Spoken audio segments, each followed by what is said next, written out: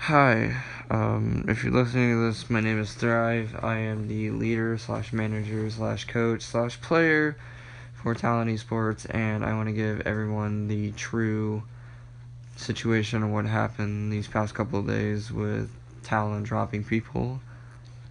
This past Sunday's Go 4, I was in the party coaching our team, trying to raise up spirits because we were playing a very tough game against the 95 Bulls.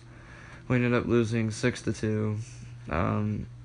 We played as hard as we could, but it was a long night, and we were tired, and we were getting strained, and we had school in the morning. And I heard mechanical keyboard sounds coming from Kobe's microphone every time he spoke or called out, or just every time I saw him move because I was watching the stream. And I was very suspicious.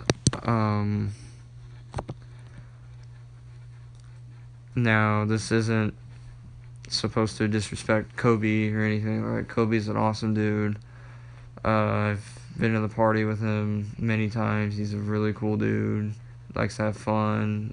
He's got a good sense of humor, good personality, but unfortunately, I had my suspicions about him using mouse and keyboard, and I brought it up to Jinja. Jinja was not aware, and he was too busy focusing really to hear the keyboard, and he had his game volume cranked all the way up so he could sound whore and pick off on players if they were running past him and whatnot.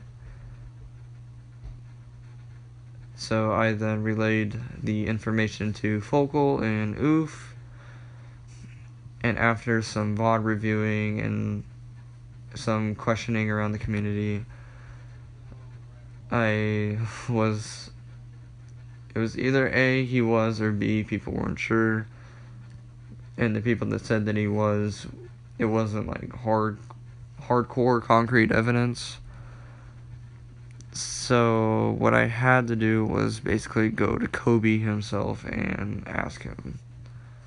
And Kobe admitted to it. And after that, the leaders had a discussion with Jinja, and Kobe was dropped. Well, soon after about an hour and a half of arguing, Toby, Scoobies, and Goonwick decided to leave Talon Esports, and Jinja stayed behind because Jinja wants to become a main leader in the org, in which he already has been elected to. He's now on our leaders, council of leaders, I guess you'd call it.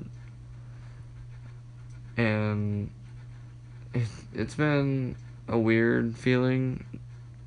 I'm hoping that Talon doesn't get a bad rep because we did have an M&K player on our team. I know Kobe only played one league match. I think it was against Gaia Esports.